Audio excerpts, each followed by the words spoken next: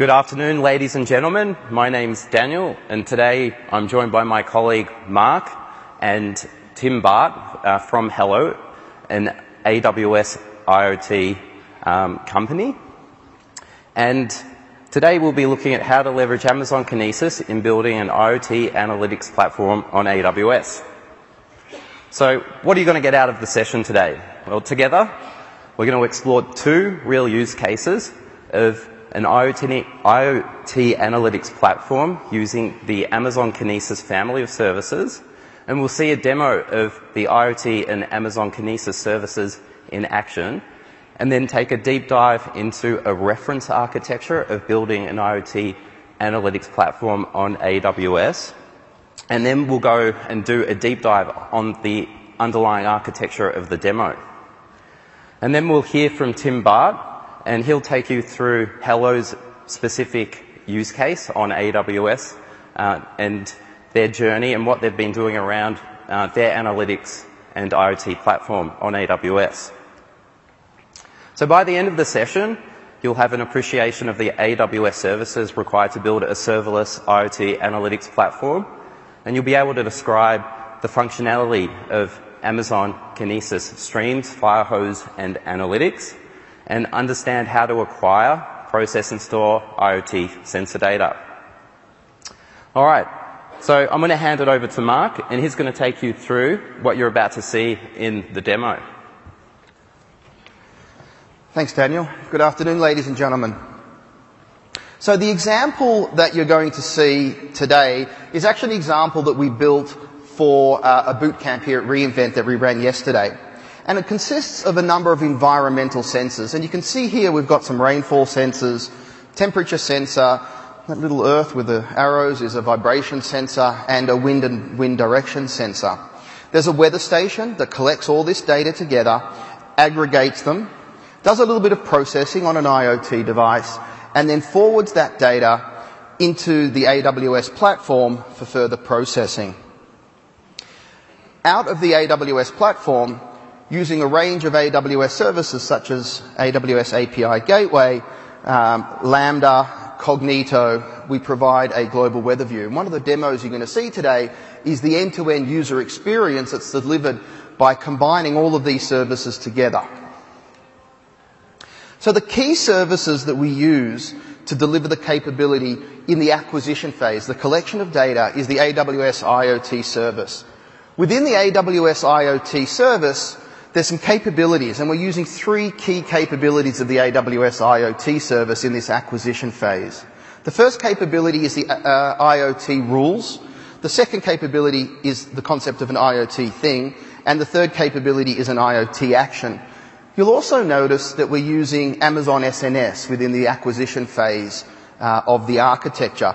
Daniel will talk a little bit more throughout the presentation about how we use SNS as a fan-out mechanism for IoT data and how that can be beneficial in collecting and sharing that data across a range of AWS services. Within the processing component, we use some fantastic AWS services. Amazon Aurora and Amazon Redshift for databasing capability. Amazon S3 for object storage. Again, Amazon SNS as part of the fan-out methodologies that we use. AWS Lambda, our zero administration serverless compute platform. And we make use of all three members of the Kinesis product family: Kinesis Streams, Kinesis Firehose, and Kinesis Analytics. As we head into the UI component that makes use of all the data that's being collected, as I mentioned, we use Amazon API Gateway. We make use of Amazon Elastic Cache. Again, AWS Lambda, which is seamlessly integrated with Amazon API Gateway. AWS S3, Cognito for authentication and authorization, and we make use of the JavaScript SDK. So when we show the demo to you, you'll have some idea about all the services that are being used to drive this demo.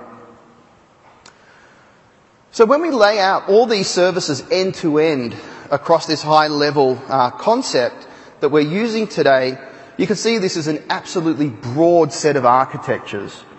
One of the nice things about this design is that it's tightly aligned with the AWS concept of serverless. And what this means is we're able to use 10 AWS services and features, but within this architecture, there are 0 servers to manage. And what does this mean? It means a couple of things. First of all, there's no need to administer, manage, or scale any of that compute functionality yourself within the design. Secondly, there's no need to handle any of the scaling of these platforms yourself. So the ability for you to under-provision or over-provision is removed from your administrative overhead, and AWS will take care of ensuring that the appropriate resources are available to your application and your architecture on an as-need basis. And of course, this being serverless, the AWS pricing model comes into play, which is a utility, a utility pricing model, which means you'll only pay for what you use.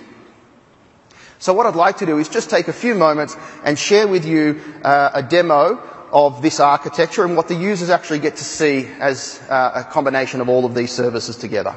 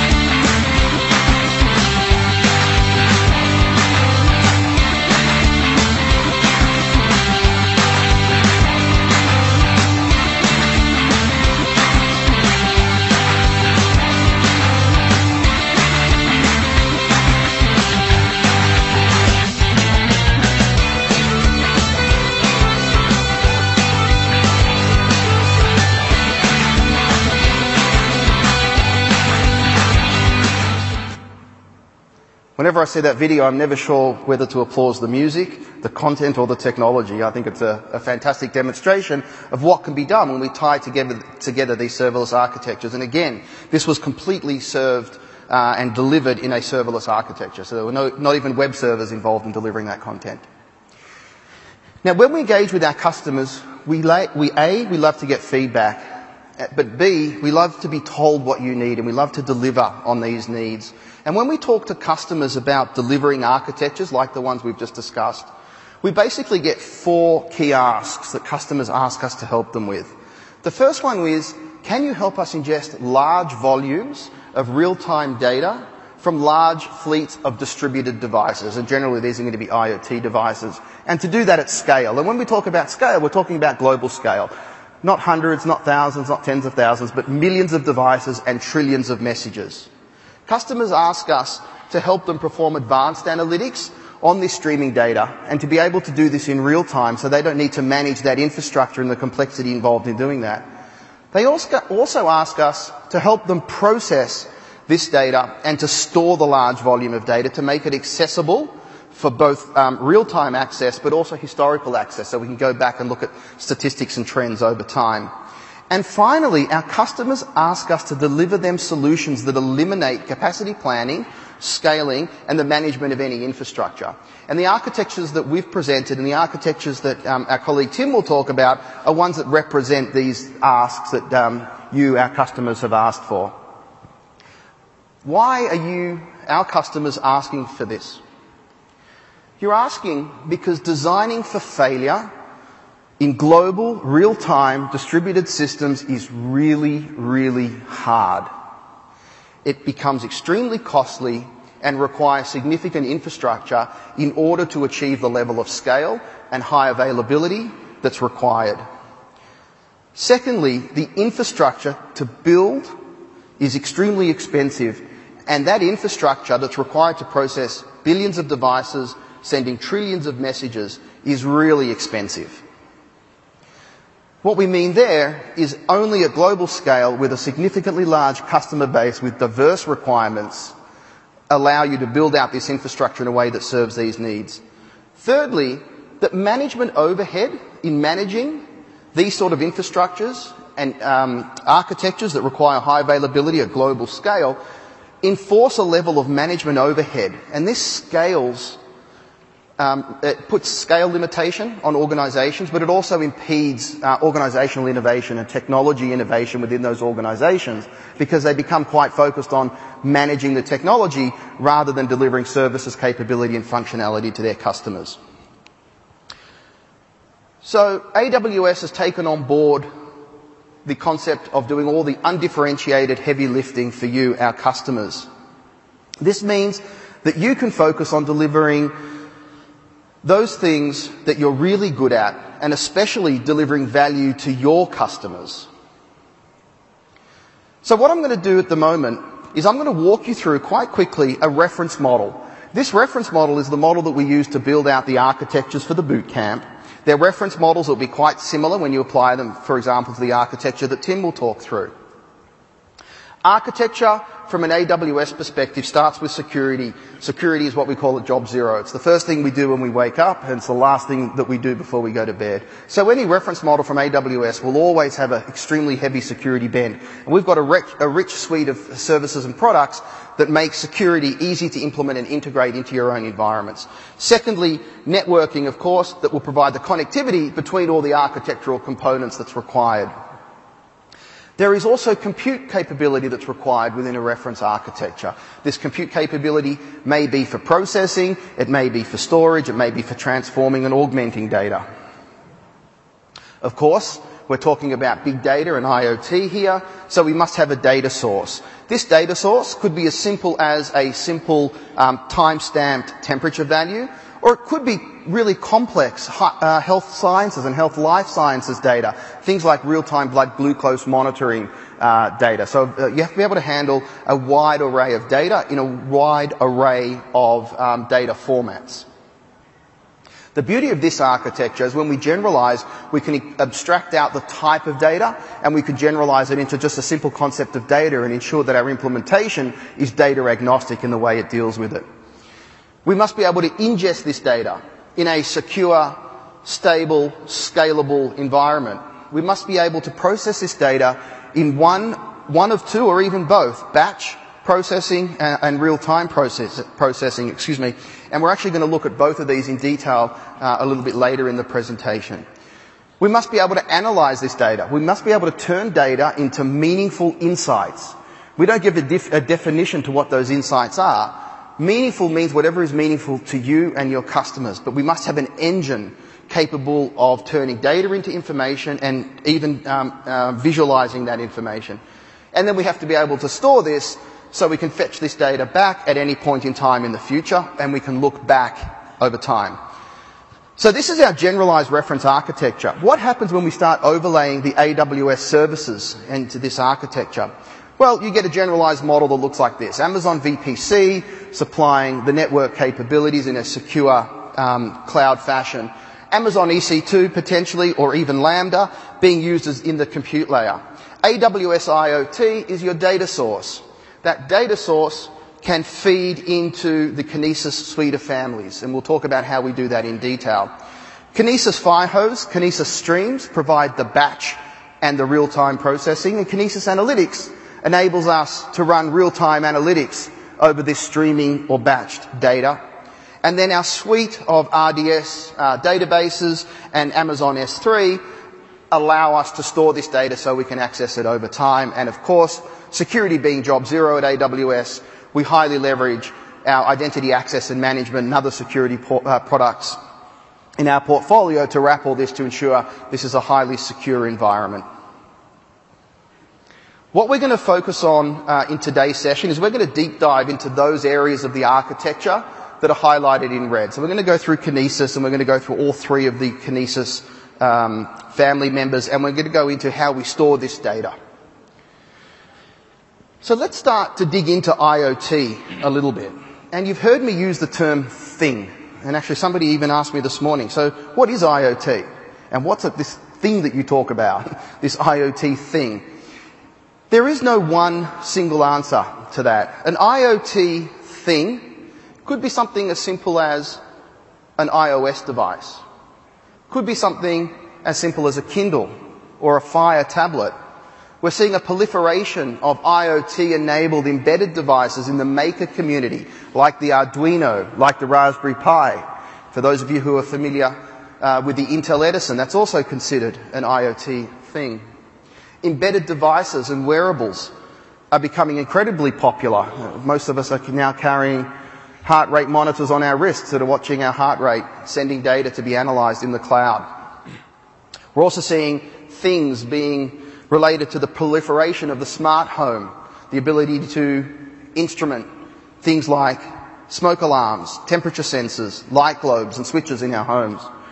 So we see a thing being anything that's connected to the internet from which we can acquire data, process that data and present that data. There is a well-known IoT framework within AWS, and it consists primarily of the 7 elements you see on the board. I'm going to touch on each one of them, but we're going to go deeper into only one of them today. The AWS IoT Device Gateway, or message broker, provides a secure mechanism for these IoT things that we've just spoken about to publish and receive messages. We use the MQTT protocol to manage and to transport the publication and subscription to what we call topics upon which you'll receive and send data. We use HTTPS as a transport methodology. This is effectively the AWS IoT endpoint. It is also capable of doing WebSockets. And the real-time data that you saw in that demo that was coming in was actually coming from the IoT web broker through an authenticated connection using SIG-v4 signing down to a browser in real time over WebSockets. And that was raw MQTT data that had come all the way through the AWS platform being delivered to the end user. The next thing I'd like to talk about is the device shadow. The device shadow is a unique concept in AWS IoT, and it enables the persistent state of information to be held within the thing, even during times of intermittent network connectivity. So this is an extremely powerful capability that enables you to control AWS IoT service and the things attached to that service, even when the connectivity to that device is intermittent or that device is not even connected. When it does connect, optimistic locking will take care of ensuring that that device gets the latest version of the state, and the reported state and the desired states are synchronized. So when the device comes back online, it should always have its latest state. The rules engine in the AWS IoT service enables us to take these MQTT messages that are flying around our architecture and to transform these messages based on specific rules, and then to be able to route these messages to other AWS services or even to third-party services. And this is the one that we're going to do a little bit of a deep dive into. So the AWS IoT rules engine gives your device the ability to interact with other AWS services. Rules are analyzed, and then actions are performed based on the MQTT topic stream. and they can be routed to other services. For example, it could be used to augment or filter data received from a specific device or a thing. It could be used to write that data to a DynamoDB table. It could be used to save that data into Amazon S3. And it can even be used to republish that data to other MQTT topics that are not even in your AWS account. So this can be used to get MQTT and IOTT data, IOTT, that's a new one, IoT data between accounts. So it's extremely powerful, and it uses a SQL-like language, which means most of us can get in there and start having a play with it because it's a very, very familiar query language for us to use. Authentication and authorization. This is a security layer of the IoT service, and it provides security with mutual authentication and end-to-end encryption. I touched on before the SIG-v4 signing of requests. It integrates nicely with the Amazon Cognito service for user pools and federated identities as well, which means devices or things can have policies and profiles that only allow them to either send or receive on specific IoT topics, but also humans who are interfacing with browsers and logging into portals will also be able to get an IoT policy which allows the IoT service to either send or not send, or allow the user to interact with certain MQTT streams from their browser. That's where I'll end up. I've given you a high-level overview of the architecture, a generalized architecture and a specific architecture. Daniel's going to do a deep dive on the more complex areas. Thanks, Daniel. All right, thanks, Mark.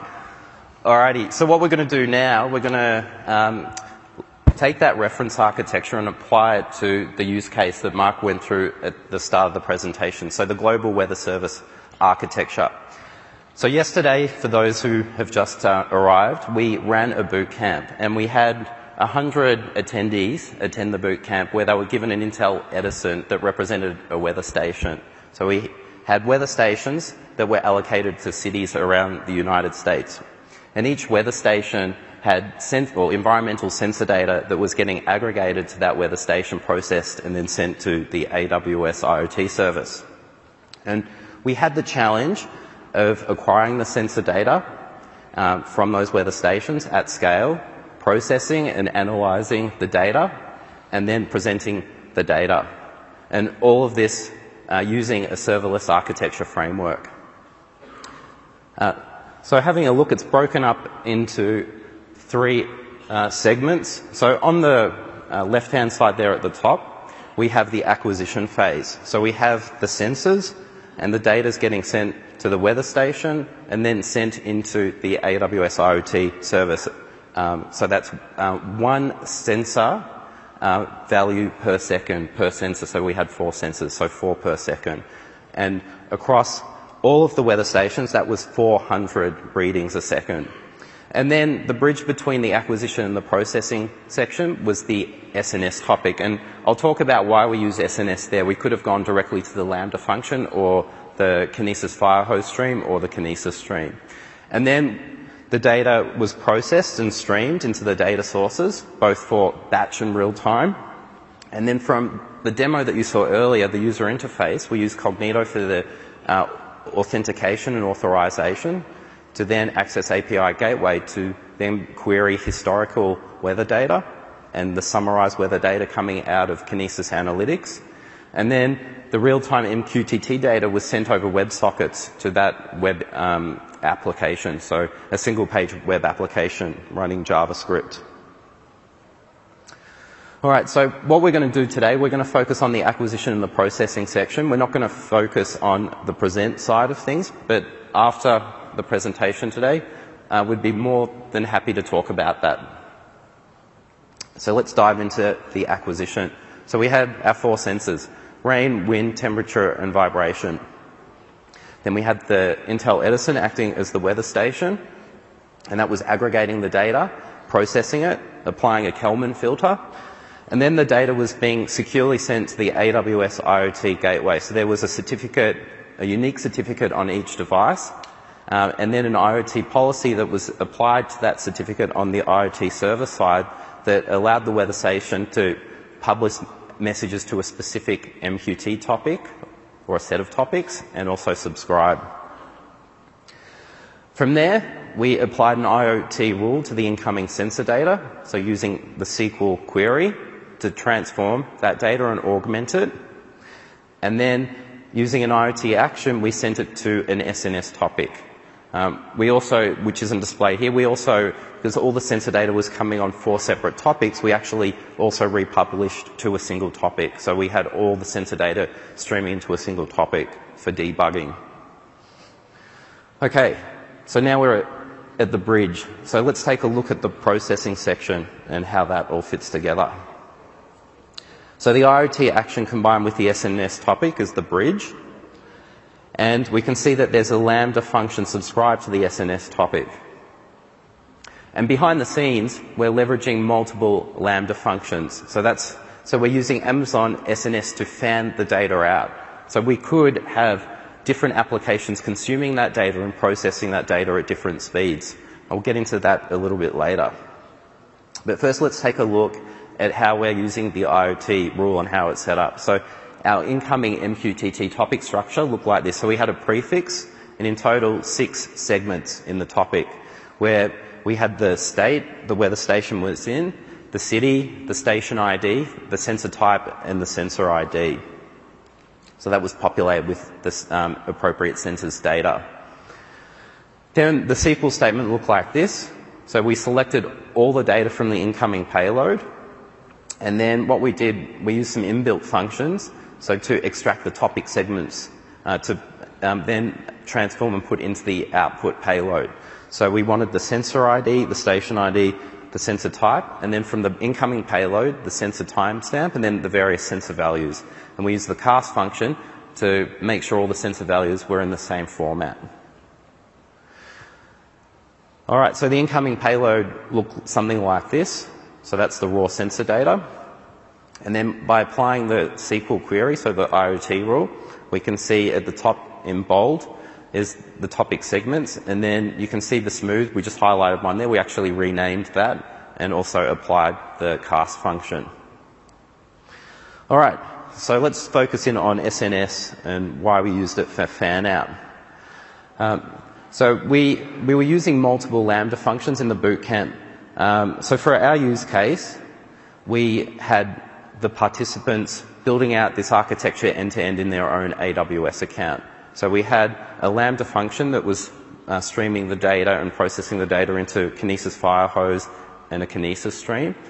However, on the user interface, we could also see the global weather view, so a map of the United States. And in order to present that map, we needed to aggregate the data to a central AWS account. So we had another Lambda function that was assuming a cross-account role and then sending the data to a Kinesis stream and a Kinesis Firehose stream in the global weather service account. And you could imagine if we were doing this in a real-life scenario, a weather station wouldn't have an individual AWS account association. It would be many weather stations associated with a single AWS account, so using the IoT service within a single account.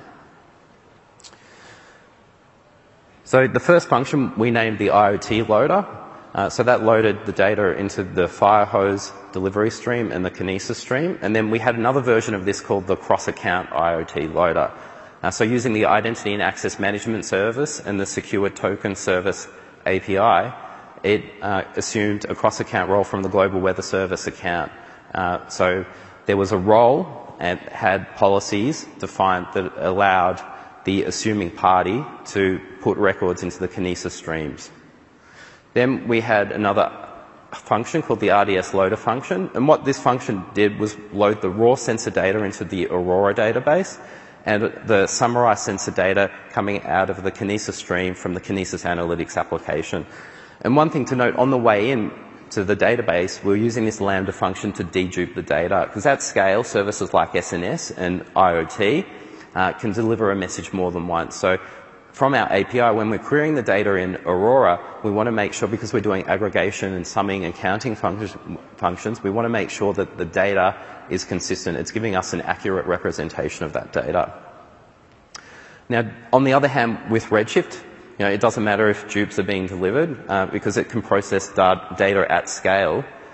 We can easily create a view and look at those results for reporting and analytics. All right, so this is where we're using all the Kinesis services. So let's take a closer look at all the services and do a quick recap. So there's Kinesis Streams, and that's targeted towards technical developers. So you can build your own custom application that processes and analyzes streaming data. Then there's Firehose for ETL, targeted towards data engineers. So you can easily load massive amounts of streaming data into S3, Amazon Redshift, and Amazon Elasticsearch. And then Kinesis Analytics, targeted towards developers and data scientists to easily analyze data just by writing SQL queries. So let's look at key characteristics of the services. Kinesis Streams is for low latency streaming ingestion at scale. Kinesis Analytics for near real-time analytics of streaming data, so from a Firehose delivery stream or a Kinesis stream, and it'll deliver to an output stream. And then Firehose for batch data delivery. So you can base the batch data delivery either on time or size, and that goes into S3, Redshift, and Elasticsearch. Now, why would you pick Firehose over a Kinesis stream? Well, looking at a Kinesis stream, if you've got the requirement to process data using a custom application of the incoming records with sub-second latency, and using your own framework, then Kinesis Streams would probably be a good choice there. If you were looking at Kinesis Firehose and you were considering zero administration and the ability to use existing analytics tools based on S3, Redshift, or Elasticsearch, and you were happy with the latency of 60 seconds or greater to access the data, then Firehose is a good choice. And another thing to consider too, when ingesting data with Firehose, you don't need to worry about scaling the incoming rate for the ingestion on the service. It does it automatically. With Kinesis Streams, they're made up of shards, so you need to take a look at the amount of data coming in and provision the amount of shards that are required to handle that data rate on the incoming and the outgoing processing. And to make that easier, we've just released a new API that makes it easy to scale up your shards in a Kinesis stream. And there's a blog post on the Big Data and Analytics AWS blog that goes into detail on how to do this. So using a CloudWatch alarm to trigger a Lambda function that then calls this new API to easily scale up your Kinesis stream. Okay, so looking at Kinesis Analytics. So to set up a Kinesis Analytics application, we simply connect an incoming stream, so that can be a Firehose stream or a Kinesis stream. We write some SQL, and then it will constantly deliver results out to an output stream, and that can be a Kinesis stream or a Firehose stream.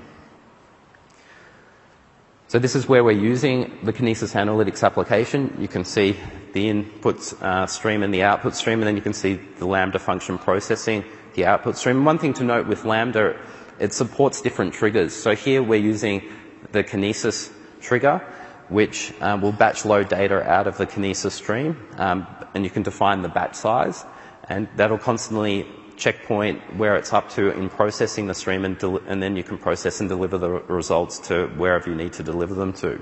So in this case, Aurora. So looking at Kinesis Analytics, what questions are we trying to answer? So if we go back to the user interface we saw in the demo, let's take a look at where the different data sources are coming from. So we've got the current value of a sensor, and that's coming over WebSockets from the IoT gateway. Then we have the average value. So that's the average value over a specific time period. So what we were doing, we wanted to know the average value over the last 60 seconds. So this was queried via the API. But you could easily use the IoT service and use pub/sub to also get that value, so you don't have to constantly poll an API.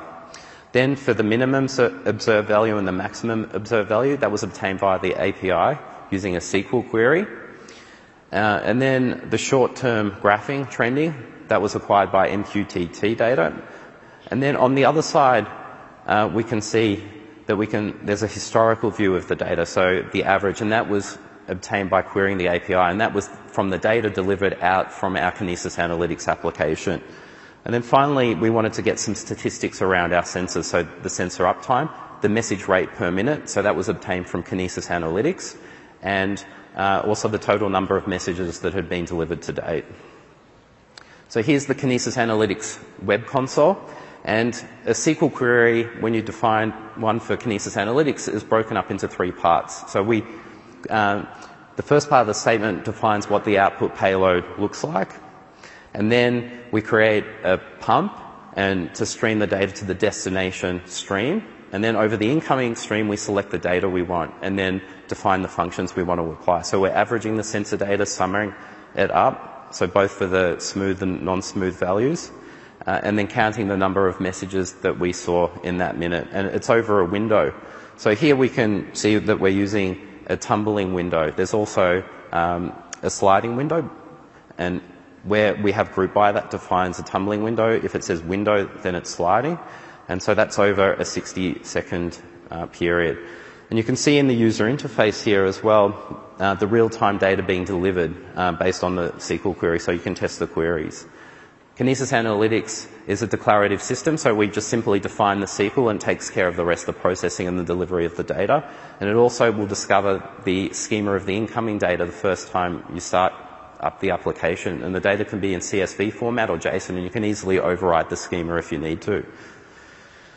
All right, so when the data was coming in into the Kinesis Analytics application for each sensor, we were collecting it, and then at the end of the window, a single record would be emitted, and it looked like this. So it had the sensor ID, the sensor type, the station ID, and the average values, the sum values, and the message count. So you can see what the payload looked like, and then we loaded that directly into a database table.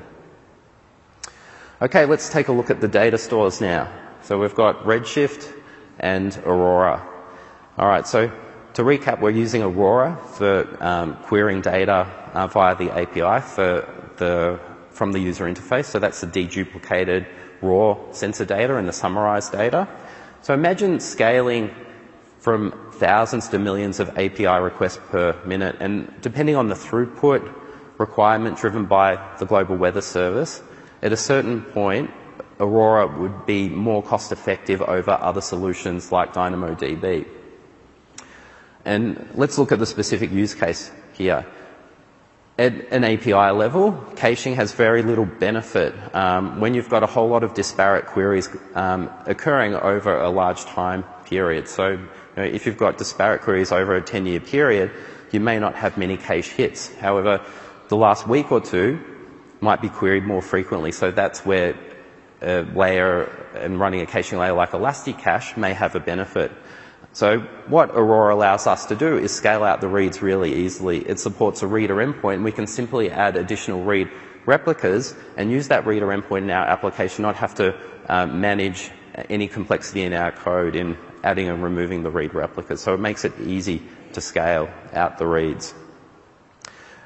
The other good thing with Aurora is that we don't have to worry about scaling the underlying storage because it uses S3, so we don't have to take any downtime to add more capacity there. And when we have our read replicas running and a primary, if it for whatever reason failed or we need to fail over, because it's got a consistent view of S3 because that's the underlying storage, there's zero data loss. All right, now let's take a look at Redshift. So we're using Redshift for our data warehouse, and there are many use cases. One use case could be correlating shopping trends against weather, data.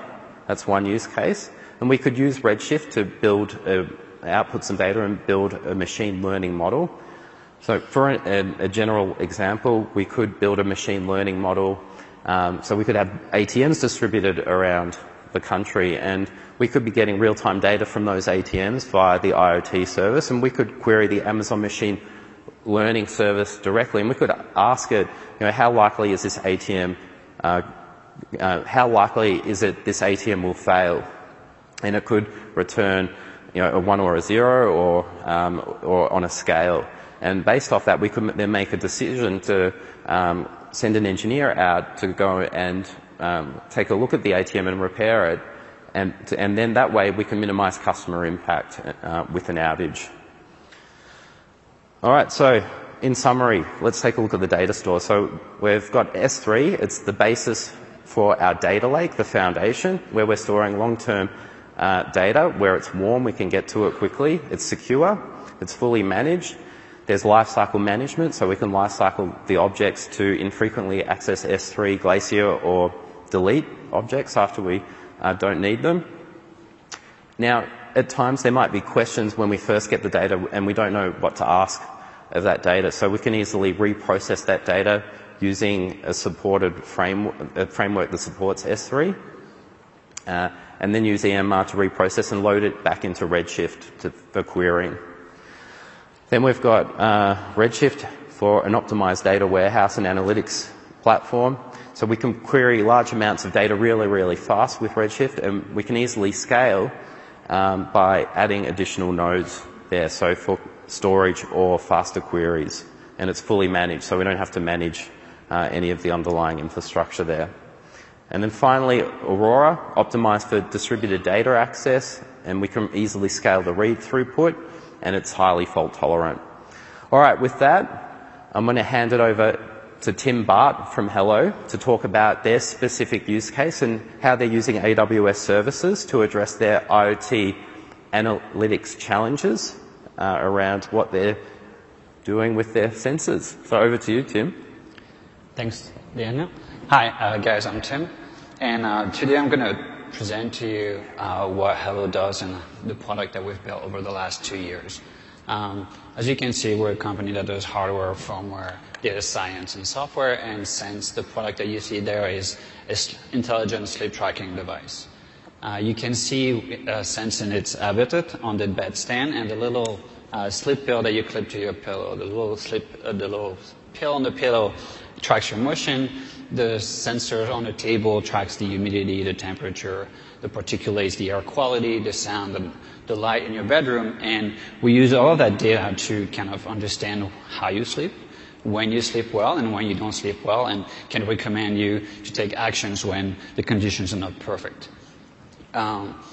So today I will zoom in on our use of Amazon Kinesis for IoT data at Hello, which I think has been the most useful service from the AWS family that we're using. Before you read through those slides, I'd like to mention that when we started building this product, AWS IoT did not exist. And so we had to invent everything ourselves and roll everything ourselves. And so here you can see on this diagram that we have our ingestion ELB, which is the Elastic Load Balancer, that receives all the data from our devices. We have a fleet of EC2 instances processing the data, verifying that the device is authorized and that the integrity of the data has been correct. And then we publish that data to a bunch of Kinesis streams. Those Kinesis streams are being processed by a few workers, and the workers store the data into different data stores. On the other hand, we have our mobile applications, which use a regular HTTP JSON API to query the data from different data stores like DynamoDB, Postgres, and so on.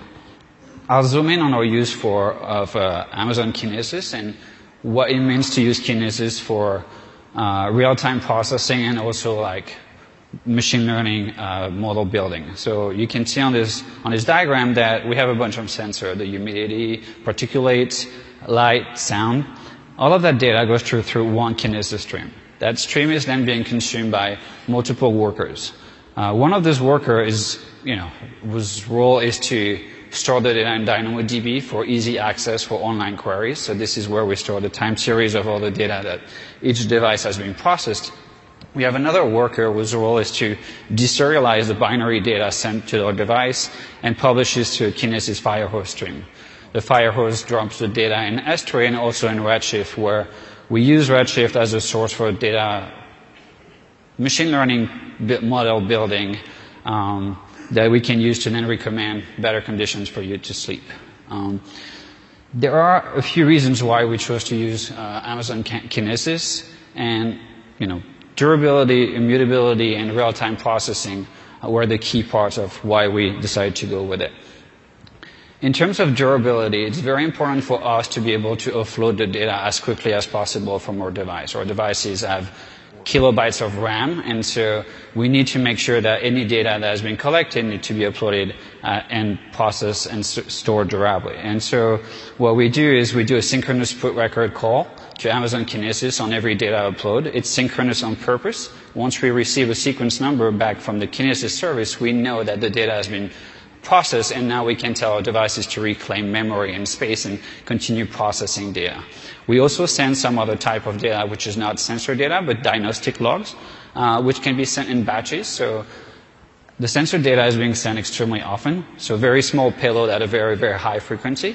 Then we have other much bigger payloads that are being sent at a slightly lower frequency. And so we can, by using a single platform like Amazon Kinesis, we can also process small and very frequent or larger and less frequent data payload. As you can potentially imagine through this process, it's possible for a device to attempt to upload the same data over and over again. And so what we've made sure to design is to have our databases be idempotent. So any message that is being published more than once is being stored only once in our databases. I will also recommend everybody to use a 7-day data retention for Kinesis. So if anything happens downstream, you have about 7 days to reprocess all of the data. One of the reasons why Kinesis is very different from other messaging systems is the notion of immutability. The message is published once, and you can have multiple consumers consuming the same message over and over again. As a rule of thumb, for every stream that we have about 10 consumers. Those consumers for us run on EC2 using the Amazon Kinesis library, and I will go into details about this in a few minutes. But you can also have consumers running on AWS Lambda, like Mark and Daniel presented today, and you can obviously mix and match both. In addition to having multiple consumers, you can have a consumer that processes multiple versions of your algorithm. So think of it of if you had an alerting system and you're interested in trying a new way of aggregating data and alerting you that something is abnormal, then you can run version A, B, and C in parallel. And once you're confident that your new version is performing as well and as efficiently as you thought it would, all you have to do is stop the previous consumer. You do not have to change any code. You do not have to have a single application that processes and tries multiple algorithms. You can do that fully independently. One of the very interesting use case of Amazon Kinesis is the ability to process data in real time. And today I'd like to walk you through one of the use cases that you might face when you're starting to operate a fleet of tens of thousands or hundreds of thousands of devices. How do you know how many devices are online right now? How do you know how many devices uploaded data in the last 60 seconds? When was the last time that this very specific device was seen? And to answer all of those questions, at first, we decided to run SQL queries in our database. Simple select distant count from sensor table and try to find what happened in the last 5 minutes. As you can imagine, with billions of data points, that query was not really scaling very well. And so we decided to build other consumers on top of the same Kinesis stream to answer those questions. One of the reasons why it's very easy to build those consumers is because Amazon provides the Kinesis client library, which is a library for Kinesis streams, which lets you implement a very simple interface that you can see here. And by implementing the 3 methods, you get access to a fully reliable, synchronized Kinesis consumer. And so today we'll spend some time looking at the process records method right in the middle, which is where most of your application logic lives. So to answer the question of when was the last time we saw each device, we've decided to implement this on top of Redis running on Elasticache. So what the consumer does is, for each record being provided by Amazon KCL, we parse the record. It's binary data, so we extract the fields that we want. We then store into a single key on Redis what the sensor ID was and what the timestamp of the data uploaded was. And by just, inserting this data into Redis and be able to query that very efficiently, we do not have the need for this SQL query that was not scaling very well. And we can answer questions that were really difficult to answer before, like which devices hasn't uploaded data in the last 2 hours. This is pretty tricky to do in SQL efficiently, and so using a different storage for that solution on top of the other consumers that are like processing the data to DynamoDB and to the Kinesis Firehose lets us answer this question multiple times a second and have a real-time view of the entire fleet. And once you have, thousands of devices, knowing that everything is running smoothly is pretty good. And so maybe to conclude, I'll share with you a few lessons that we've learned. One thing I would highly recommend is to use the same stream for data archival and analysis. I am not suggesting using a single stream for everything, but doing the same analytics on the same stream guarantees that you have the same data source. There is no mismatch or application that forgot to be updated and where the data could be disparate. If you operate on the same stream, you have the same data. I will also advise you to split your streams early. The reason is, even if you don't need the capacity right now, you never know how many consumers you're going to have in the near future. And since each shard on Kinesis stream has a capacity limit, you want to make sure that adding a consumer is not impede the entire scalability of your system. So if you can, I suggest splitting your shards very early. Use the Amazon Kinesis Client Library or the KCL if you can. If you're on a JVM, it's really, really trivial to write a consumer application, and Amazon takes care of shard synchronization, checkpointing, and really all you have to do is, given a list of records, store that data or process that data the way you want it. You can also run this on, AWS Lambda if you wanted to, and I think one of the key points is you can mix and match. So if you need to prototype AWS Lambda, you won't be preventing another consumer from running that message. They all run in parallel and fully independently. And so the last point was yes, many independent consumers make writing those applications extremely trivial. They have one responsibility, they do it, and they don't need to know about other consumers. There is no synchronization required there. And the last few points are, especially dear to me, is choose your serialization protocol wisely. We operate on devices that have a very tiny CPU and very tiny amount of memory, and so we chose something that was really efficient for those devices, which is Google Protocol Buffer, and it worked very well for us. The only problem is you need a custom deserializer to extract the binary data into something that other services can use, and this is one of the reasons why we're not yet using Amazon Kinesis Analytics, is because we need to transform the data from binary to a CSV format or a JSON format for it to be processed. And the last point is, I said earlier that for every stream we have about 10 consumers. You might run into some of the issues once you have too many consumers on the same stream. There is a limit to 5 reads per second per shard. And the solution to that is to use a fan-out strategy.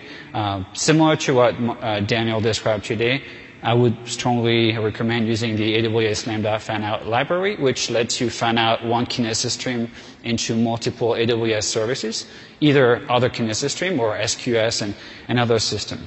And so with this, I'll hand it to Mark. Thanks, Tim. I think it was fantastic to have a look at a second use case that's actually used at scale and in production, serving multiple tens of thousands of customers. That was excellent. Thank you very much, Tim. We've covered a lot of ground today. We've covered a lot of technology. We've gone quite deep on some of them. But there are really 3 things that we want to leave you with as you continue your interesting reInvent journey over the week. The first one is that IoT with real-time analytics provides information, not just data. And it's the Kinesis Analytics component that we spoke about in the first architecture that enables you to take raw data and turn that into meaningful insights. Scale without intervention or cost. Using serverless architectures will enable you to take your designs and not put a cap on the number of customers, the number of services that you can deliver, and to do that without having to manually scale servers or platforms. And finally, we want to deliver architectures that remove management and scaling overhead and accelerate innovation. So the technologies that we've covered today enable you to focus on delivering true value to your customers rather than focusing on scaling up services and products. So with that, I'd like to say thank you very much for your time. It's been a pleasure spending some time with you this afternoon.